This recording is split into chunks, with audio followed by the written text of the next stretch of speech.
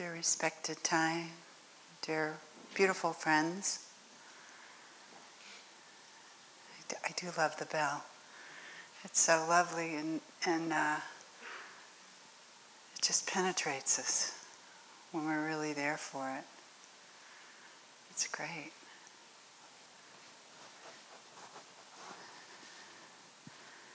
I also know that while you've been in here singing beautiful practice songs, I was singing the Beatles. All you need is love. It seems fitting.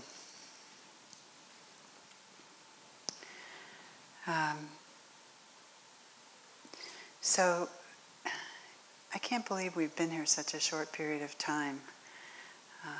But our focus so far has primarily been on the first of the three Dharma seals, the teachings on emptiness. Our practices, meditation, and our recitations have been to encourage our awareness of ourselves as part of that stream of life. That's, I think, where we start when we look at how can we be in the world. And the answer is not separate. One answer is not separate. So we have the Heart Sutra and all of these things to remind us that there's no part of the cosmos that isn't part of us. I think it was Crosby, Stills and Nash and Joni Mitchell sang about, we are stardust, we are golden. I'm not sure which one of them wrote it.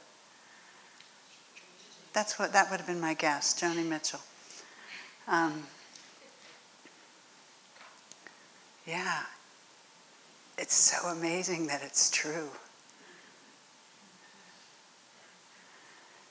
So we come to recognize that, and when we feel it, when we experience it completely, then we can move safely into the recognition that there is a self. We don't want to be attached to any of the teachings. You know, if there were not a self, we could all be on one cushion, right? It'd be pretty crowded, I think. But we need all these different cushions and chairs and benches and seats because there is a self. And some of us are cold and some of us are too warm and some of us are just right. You know, each self has something different.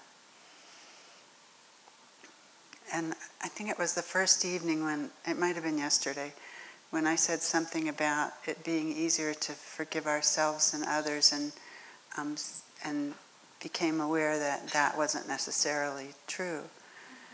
So as we move into this, the next of the three Dharma seals, the Dharma seal of aimlessness, and into a recognition of ourselves, I wanted to offer us a guided meditation, a short one, but so that we can begin anew with this self that we recognize as part of everything. So it's some of you may be familiar with the beginning anew process, where we engage in certain steps, often with another person. Unfortunately, we often bring out the beginning anew ceremony only when we have difficulty.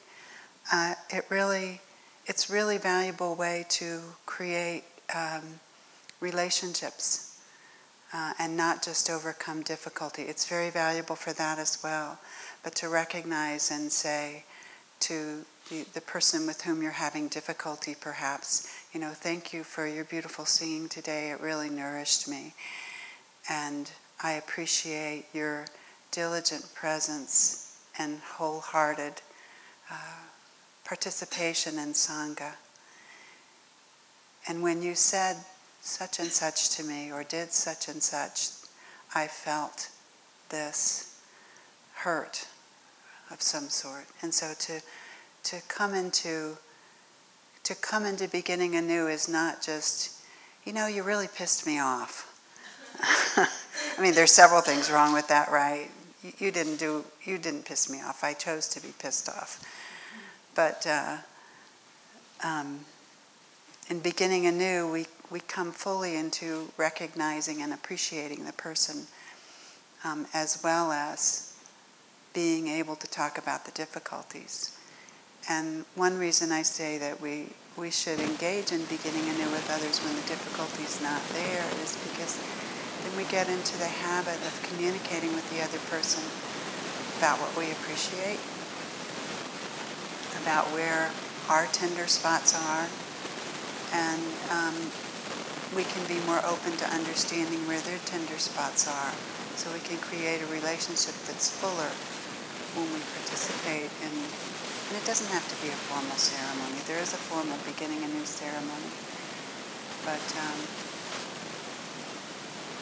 to practice beginning anew in difficulty, we have to feel safe. Because if we feel attacked or defensive instead of loved, then beginning anew is very difficult.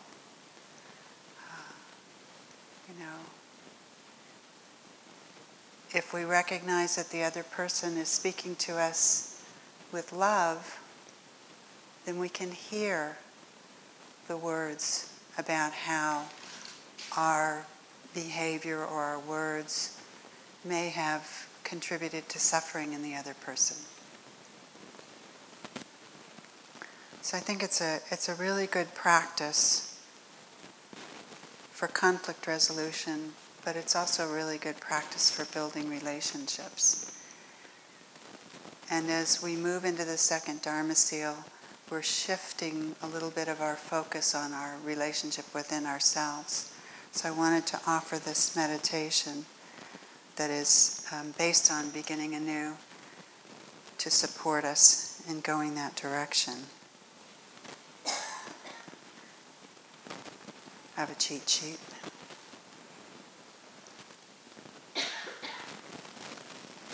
So I know you were sitting before I came in. If you need to stretch or round your back or unfold for a moment, please take care of yourself.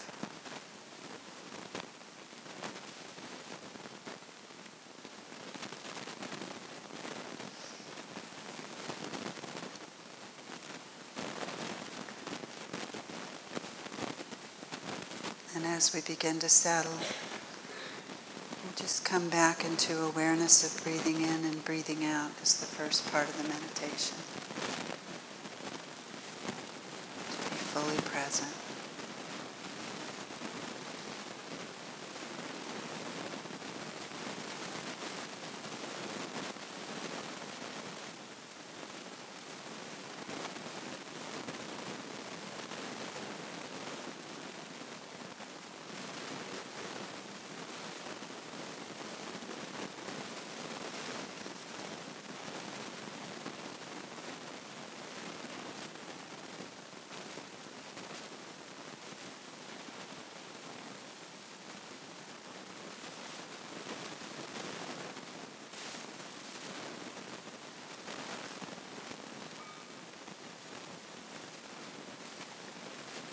Breathing in, I recall a time when I engaged in positive, nourishing thoughts, words, and actions. Something that represents my wonderful capacity.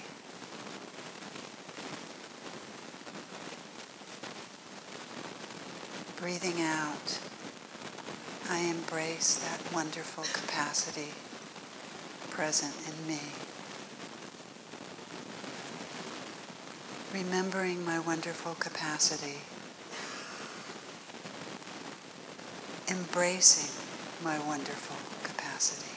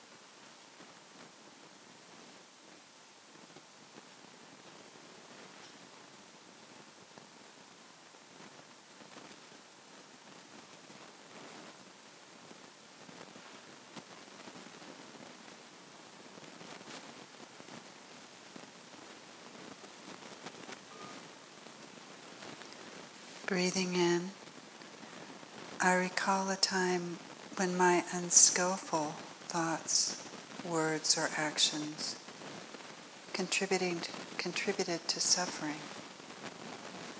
my own suffering or someone else's.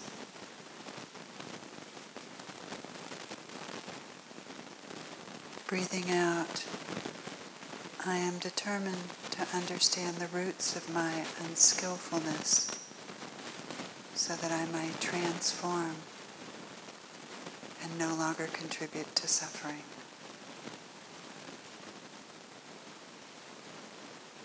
Remembering my unskillfulness, determined to understand and transform my unskillfulness.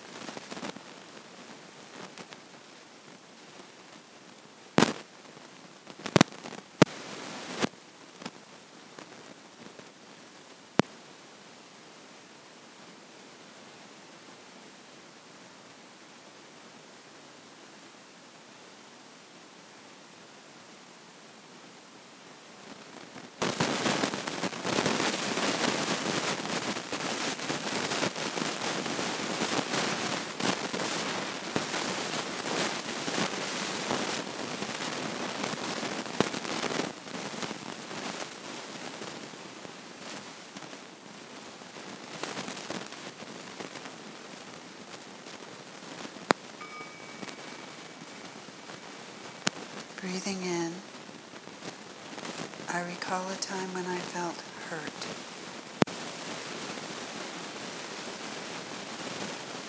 Breathing out, I acknowledge and embrace my hurt with love and mindfulness. Remembering my hurt, embracing the pain.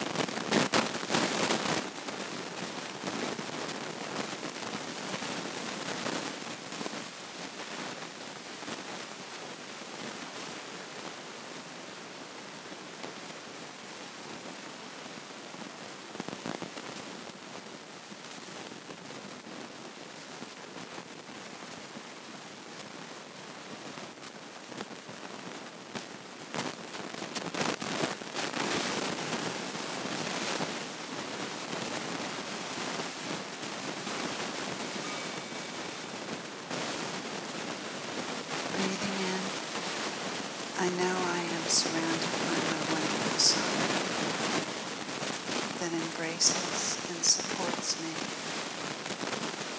in my beauty and my difficulty.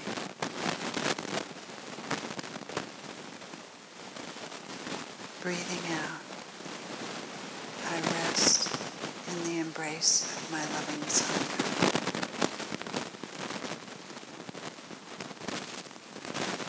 Aware of my Sangha, resting in the Sangha.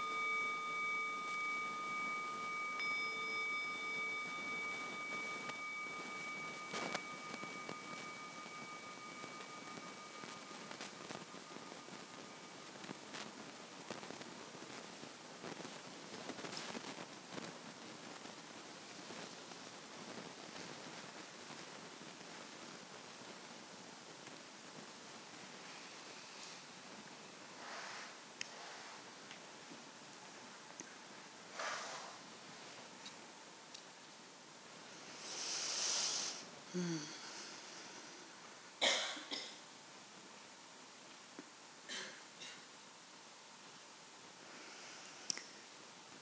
So the second of the three Dharma seals that I want to touch on this weekend is the Dharma seal of aimlessness, which seems sort of contrary to engaged practice, right?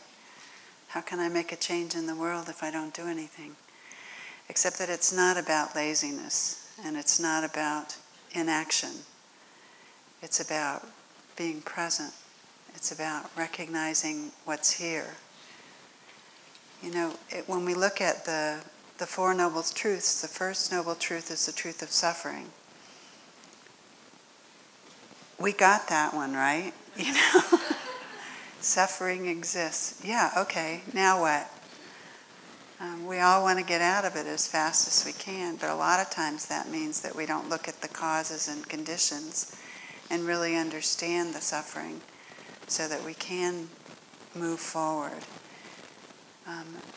And this, I know, I recognize, I hope you recognize that I'm just sharing my experience from the teachings. The truth is in our own experiences, not in what someone else tells us or what we read in a book. The words are just intended to support us and to share with each other. So we actually already touched on aimlessness yesterday in the 5 mindfulness trainings, the training that mentions that I'm aware that happiness depends on my state of mind and not on external conditions.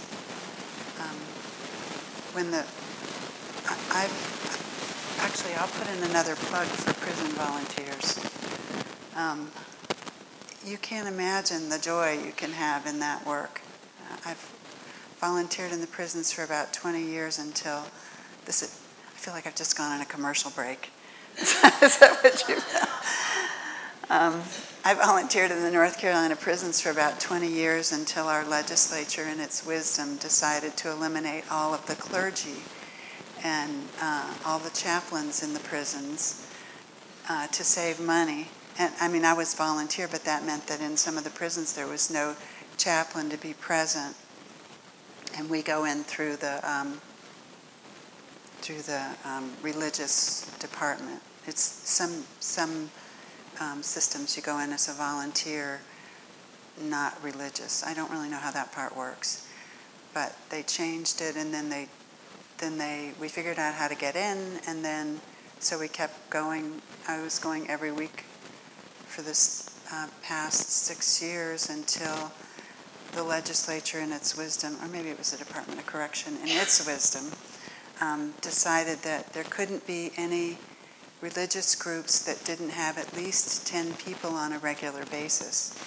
And finding 10 Buddhists in the North Carolina prison on a regular basis is not an easy task. There's some sanghas that there's one sangha that does have 10 people on a regular basis, but it's not one I could go into all the time. But if that's an option for you, I really encourage it. You might be surprised. I suspect you will. But the reason I brought that up was because when the mindfulness trainings were rewritten to say, I'm aware that all the conditions for my happiness are present now, and we were doing monthly recitations in the prison, either the 5 or the 14 alternate months. And I was a little bit nervous about taking this one in for us to read, because really all the conditions are present for my happiness right now. No color, a lot of noise, not very pleasant conditions, even in the non-cell and non-pod portions of the prison. So I was really, one of the things I try to do when I go into the prisons is that it's actually when I go just about anywhere, it's not really about me. So I don't want to, especially in prisons, I don't want to say, okay, this is what we're going to do and this is how we're going to do it. There's a reason for a particular framework to support our practice. But when you're going into a situation where the ability to make choices is already limited, it doesn't feel right to me to go in and say, I'm going to make this other decision for you. But we were reciting the trainings, and that's what we'd been doing for years. And I had to bring the new ones in because that's what our teacher was offering at this point. And I was so amazed that one of the inmates, he's in for life. I was working with people who weren't going to get out for the most part. He also became an Order of Interbeing aspirant with Thay's approval. But after we finished the ceremony, we had a little bit of sharing time. And the first thing he said was, I love this part. All the conditions for my happiness are present right now. So I keep thinking, if Carl can do it, how can I question that at all? And yet we do, we grasp. We keep grasping. It's part of our nature. We want something different. I want a little more light in the Dharma hall. Not right now. That wasn't a request. But yesterday when I was inviting the bell, I couldn't actually see the bell, so I missed it once. So it was better for me not to invite the bell. And I found this poem in that I wanted to share that there's nothing I can say that hasn't already been said. And I think that thought is what led me to the Beatles, by the way. Nothing you can say that hasn't been done, something like that. Do, do, do, do, do. So, this is by someone named Holly Hughes. And I don't remember where I got it, but she calls it Mind Wanting More. Only a beige slat of sun above the horizon, like a shade pulled not quite down. Otherwise, clouds. Sea rippled here and there, birds reluctant to fly.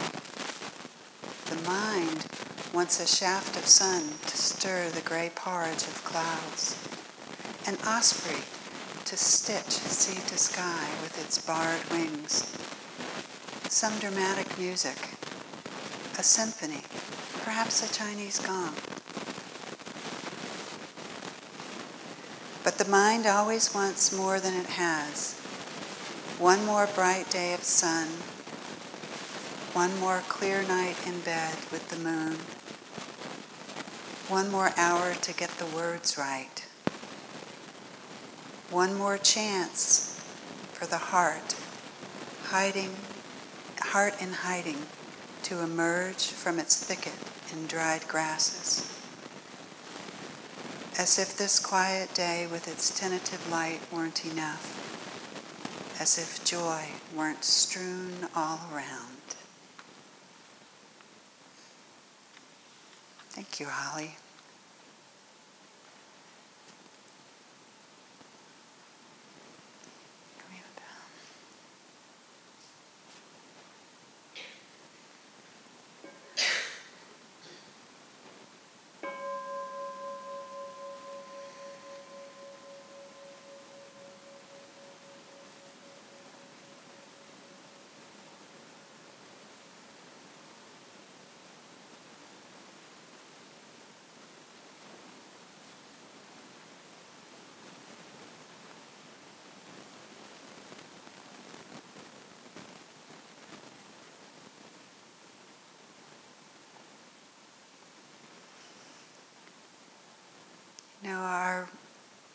Our regular practice is so important to our resting and healing and preparing to be engaged in the world.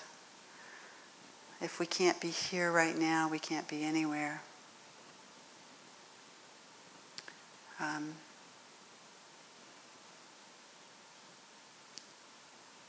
our practice is so healing for us individually, for our hearts. so that they can be engaged.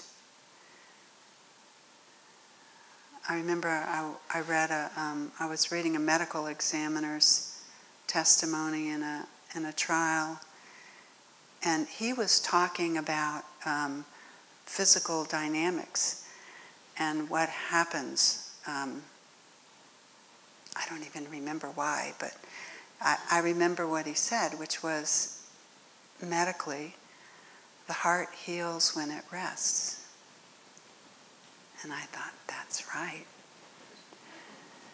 And not because I'm a doctor's daughter, but because when we can let our hearts rest, they really do heal.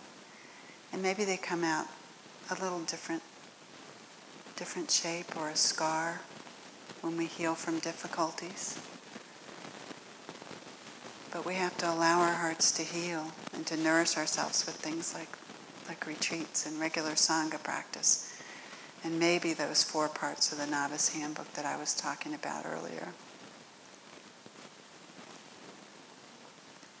Or one of them, whatever nourishes you. You know, Ty was in California when the planes hit the towers on 9/11. A generation ago, isn't it?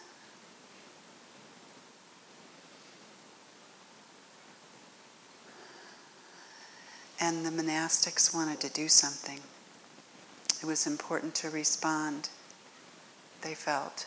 They wanted to go and engage and be present. And Ty said, go to the beach. Go play on the beach. And that's, as I understand it, that's one of the aspects of preparing for action. It wasn't that he didn't do anything. He went to Riverside Church in New York after that, but we have to be ready. And part of that readiness is the recognition and insight that emptiness brings us. And part of it is being aware that the conditions for our happiness are present right now. Aimlessness can take many forms. Maybe it's sitting still. Maybe it's sitting at the beach. Maybe it's letting our hearts heal. And maybe it's being very active outwardly while being stable and solid inwardly, which is one of the great gifts of Sangha, to support us in that.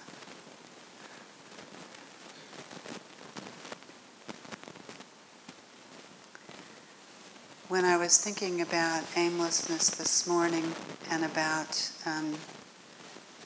transformation, because the question arose in my mind, why do we practice? And transformation was one of the answers.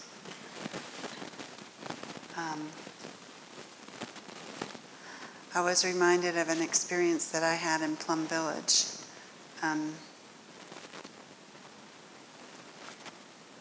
The Year of the Hat, I think, that Rowan mentioned.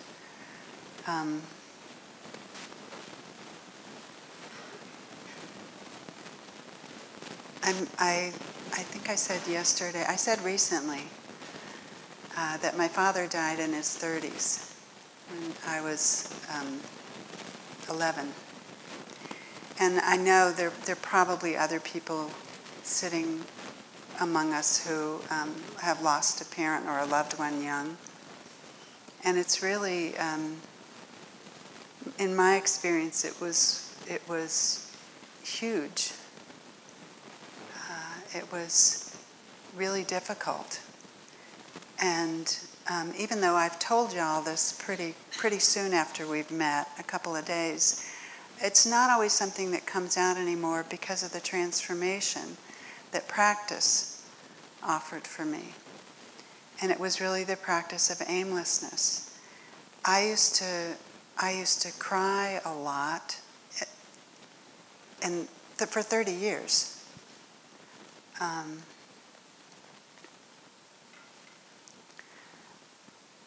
used to, and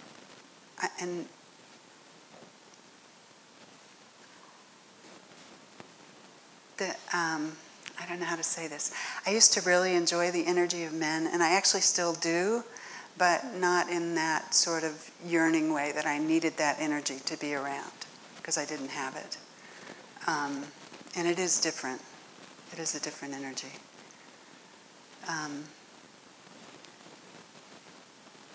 So there was a lot of suffering. And when I was in Plum Village, Thay was talking about transforming our suffering and how we could call on our ancestors. And that year I walked and walked and walked for the several weeks I was in Plum Village. And I was determined, because Thay said to call on your ancestors, I was absolutely determined that I was going to use my ancestors and my ancestral power to transform this suffering. I was going to fix it. I'm a big sister. I'm a little sister too, but I'm a big sister. And that's the strong quality in me. So when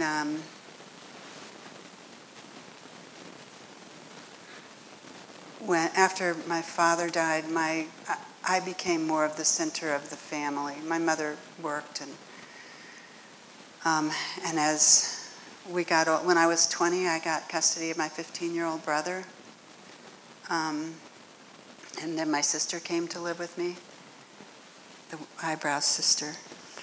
I can say that because I think you'll never meet her. So I was always the one who was really strong. So, and I could fix things, right? And I still like to take things apart. Most of the time they work when I put them back together, but not always. But so that was my approach to this suffering once Thay had given me the tools, that I was going to fix this. And so I put a lot of effort into it and a lot of energy. And I had spontaneously arise in my head this image of a tornado. For some reason it was on this side. I don't know if that's significant, but that's why I'm doing this. So, and at the top of the tornado was my face at 11, going round and around. The girl was caught.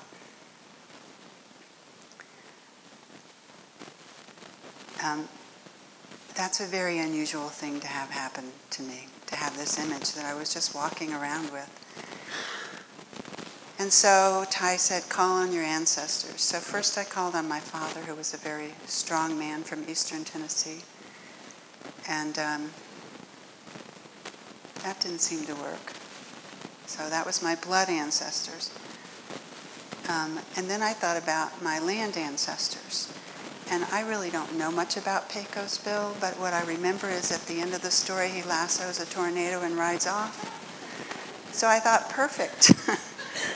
So in my image, sitting in meditation, I called on my land ancestor, Pecos Bill, as an American, to lasso that thing and get that girl down, so that we could just move on, right? This is about moving on. We know suffering exists. There was no question that my suffering existed. And that didn't work either. It didn't work.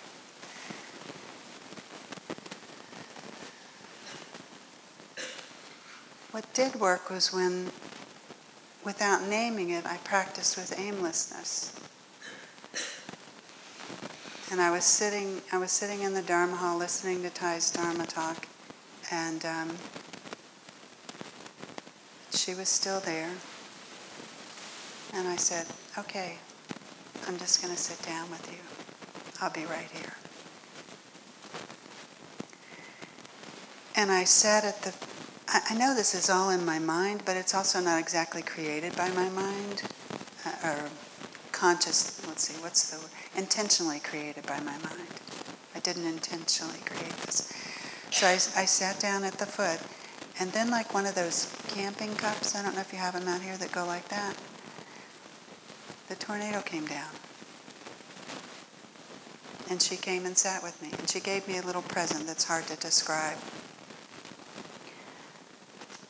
But that was the practice of transformation through aimlessness. This is one of my most powerful, not the only one, but my most powerful experiences of practicing with aimlessness in order to really be present with suffering, not to immediately try to change it.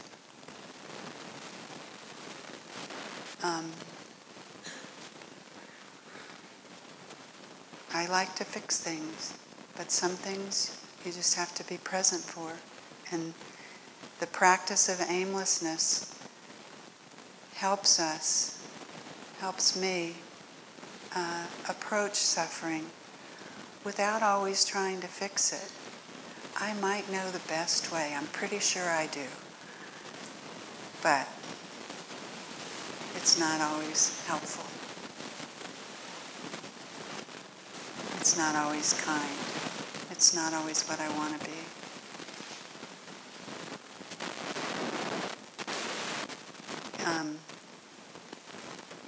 The yoga teacher, Deborah Adele, wrote, I know we have a lot of people who do yoga. I don't know if you've read her book, The Yamas and Niyamas. It's a beautiful book. Great stories. And one of the things she says in there is that thinking we know a better way for others is a subtle form of violence. And I think that's true. I also think there's a slight twist to that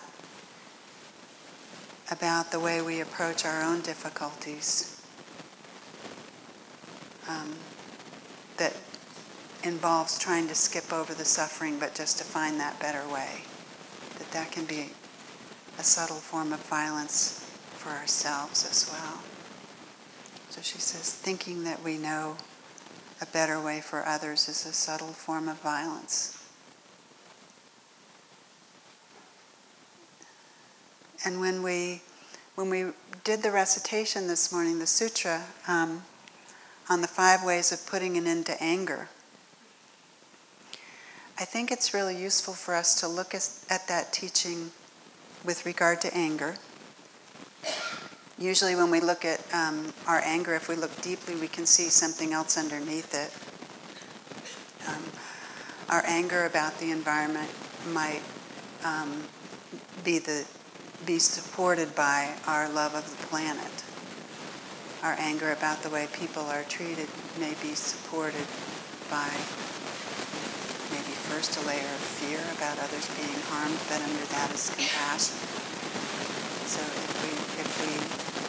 the sutra on putting an end to anger isn't about non-action. It's about not acting out of anger, putting an end to anger so that we can act out of, this is the way I hear it, so that we can act out of what's underneath it, the love or the compassion, or something else. But our heart's true intention, our bodhicitta.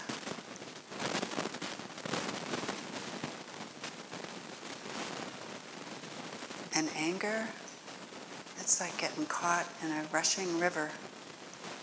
Before we know it, we're downstream. And most of the time, we lost the paddle on the way. So we want to be really careful with our anger and take care of it. But I think also we can use that teaching to look at these more subtle forms of aggression and violence and difficulties, so that we may see something rising up in us that is like maybe even just a pointed joke that's just going to needle somebody, right? And maybe it's okay to needle that particular person, right? It depends on your relationship. I think there's some people in here I can needle and they'd be fine. There's some people in here who I wouldn't be skillful if I were needling. So different, more subtle forms of violence or emotions, I think, can also fit into that. in our relationships, looking at the 5 ways of putting an end to anger. How are we focused? And that can, that teaching can be useful in a lot of other situations, and once again, internally as well. I think in the meditation we just did, we looked at, I sandwiched the difficulties with positive stuff. So if we look at a particular difficulty and we're not in a safe space, and we don't have it taken care of with mindfulness and compassion, then we can cause a lot of harm to ourselves and others. So I think we have to be careful about how we look at not just anger, but other emotions, especially if we're directing it internally.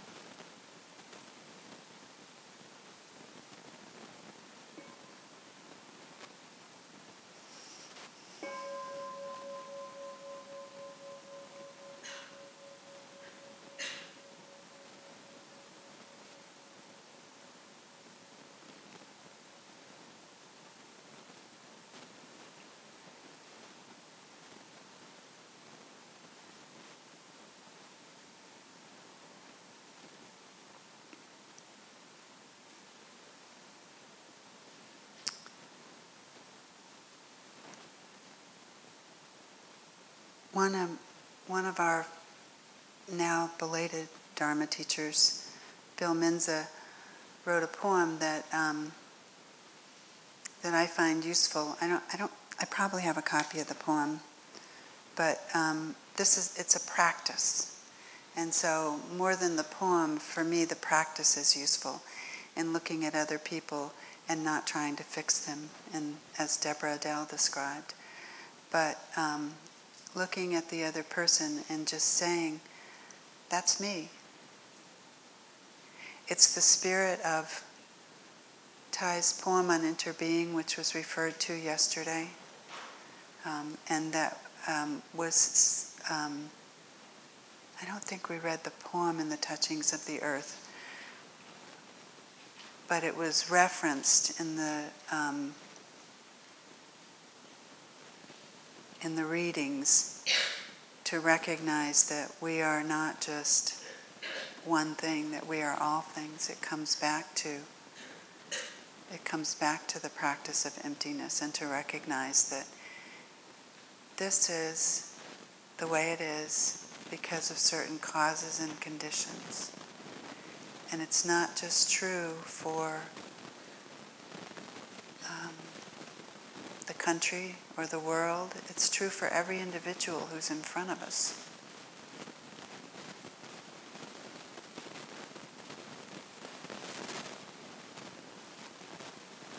Thay has said, I am here because you are there. And for each of us, we are who we are and where we are for so many reasons that don't need to be fixed.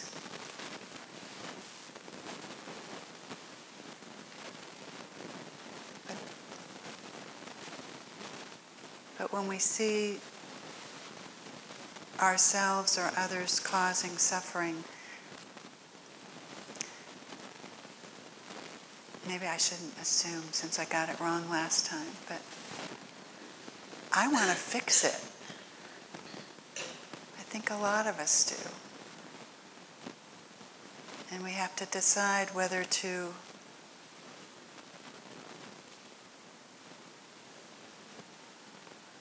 act. Sometimes it has to be immediately, and sometimes we have spaciousness. But we have to decide how we want to be in the world and what footprint we want to leave in the world. And all that depends on how we take care of ourselves and how we see others. So using Bill's practice to say, that's me, can I look at someone who is radically different than I am on some issues? I can come up with family members who fit that description.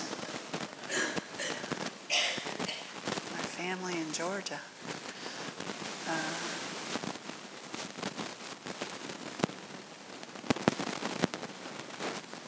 That's me. And maybe that enables us to open our heart a little bit more and let go of judging the person.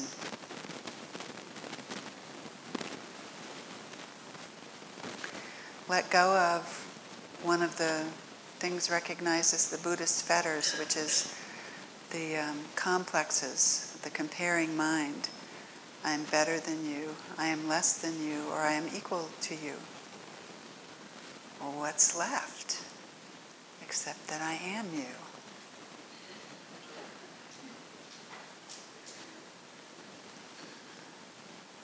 These are the habits and energies of our minds. These are the things that are fed to us constantly if we're not aware of what's happening. We live in a society where blame is important, not necessarily responsibility, which I think is different. But who can I blame for this?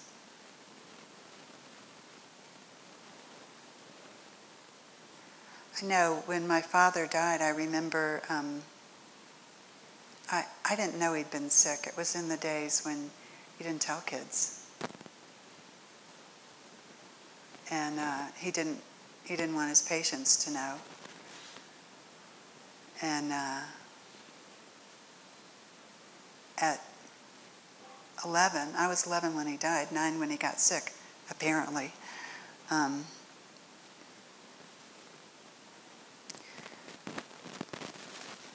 There was no way that I was going to just guess from hints or even understand what was happening.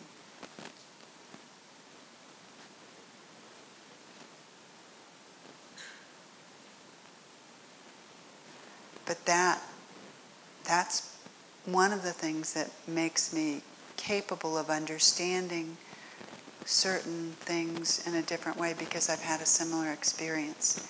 And it seems to me likely that for those who we may think are so different from us, that there is something in common somewhere. There's a practice that a Cherokee woman shared with me, where we do a meditation in order to alleviate our separateness so much. And it has to do with a meal, because it's really hard, except at Thanksgiving, I think maybe, to argue with people over a meal. But so you imagine, and you can do it as a meditation, imagine a feast. It can be any feast you want. You can have whatever foods you want. It can be on a picnic blanket. It can be in an elegant dining room with a fabulous chandelier of crystal. It can be in a courtyard under an arbor with grapevines going across the top, or maybe by the lake. Set the table for your feast.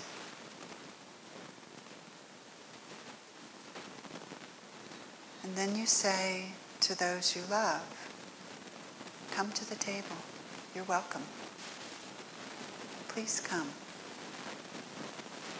And you do it in the spirit, same spirit we use for metta, so then you invite those that you may have felt neutral about. And finally you invite those with whom you have difficulty. Please come to my table. You are welcome.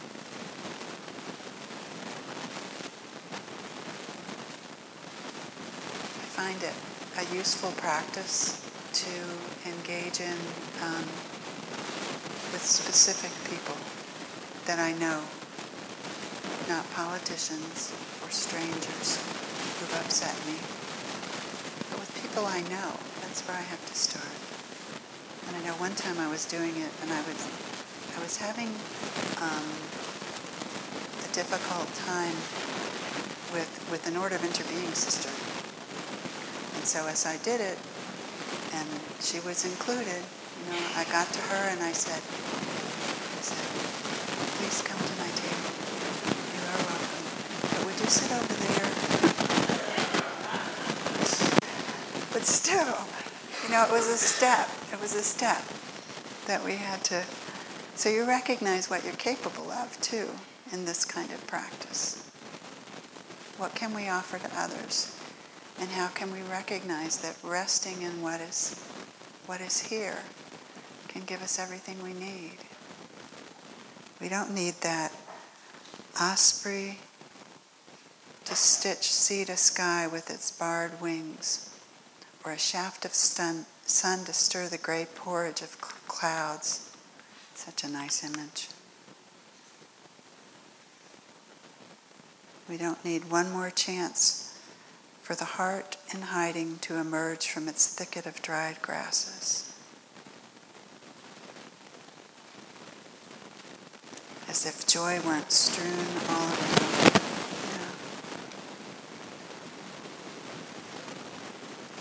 Yeah. And we don't need to find a better way for someone else.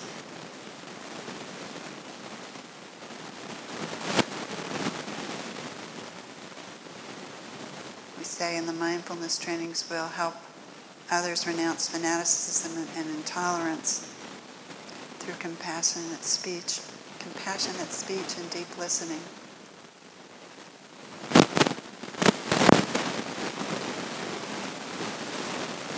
When I hear that, it's not about prescribing a change for that person, that this is the best thing. Let me help you. Now, actually, I think there's a lot of tension in the language of the mindfulness trainings. I think they're absolutely wonderful and they sing with my heart. But there's also tension in there.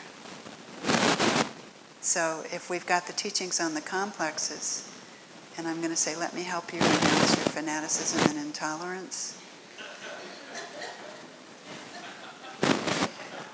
I don't know. I'm sure there's an explanation for that. Maybe Rowan can give it to us this afternoon.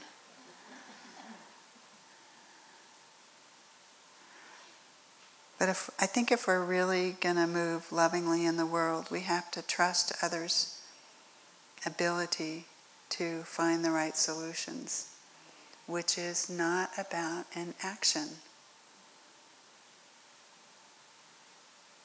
Martin Luther King talked about when he went to, in the 1950s, he went to India and met with Gandhi and recognized the incredible power of acting totally out of love, of acting non-violently, but not sitting still, working for justice.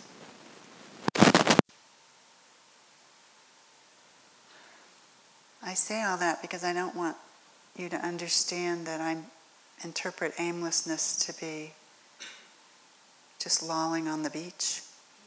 There's a time for that. But aimlessness is about our heart and our heart's orientation.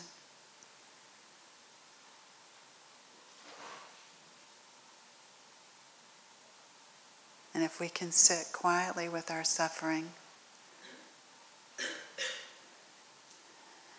and embrace it,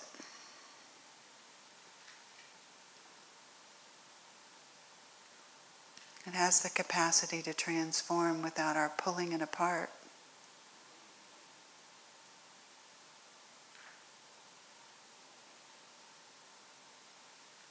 The tulip flower will open when the sun comes out. We can also pull the petals apart. It's not the same.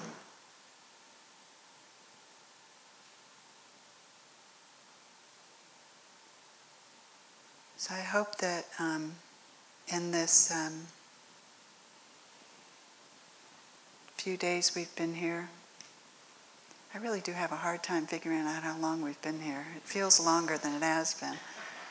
But I hope that we've reached a point of settling so that we can really be present with what's here. The joy that's strewn all around.